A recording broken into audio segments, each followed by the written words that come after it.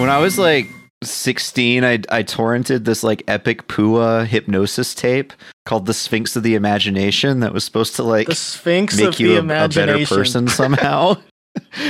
Oh my god! And Jesus you're like Christ. you're supposed to like fucking turn off all the lights and put on good headphones and you listen to it and there's just like all these fucking sounds coming at you and this guy talking about the Sphinx inside your head or whatever.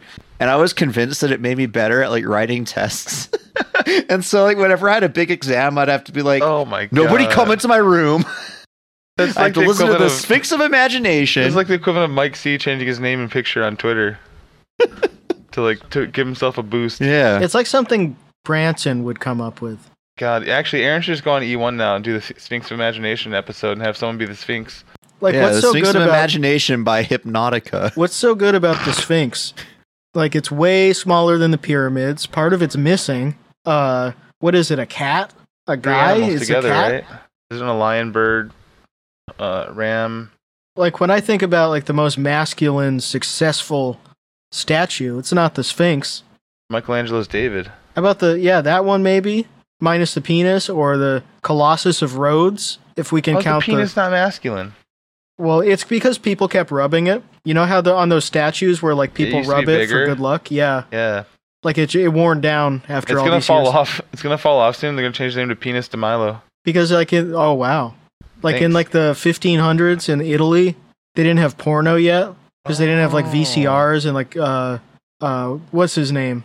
The guy who put all the Caesar, the guy who put all the porno on the TV stations and they elected him president. Mussolini. Mussolini, that's right.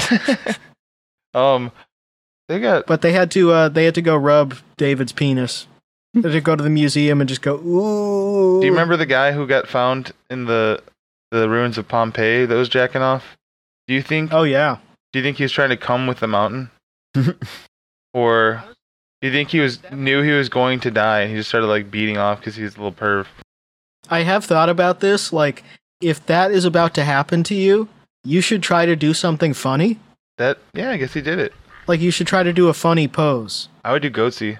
Because, like, if you're the goatsy guy or the guy who's jacking off at Pompeii, people are going to know you.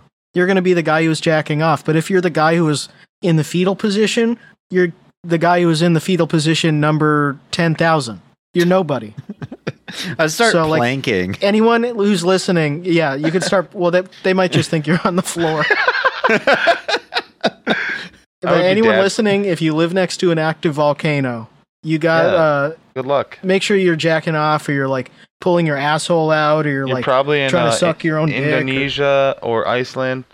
If you're listening from those places, look out.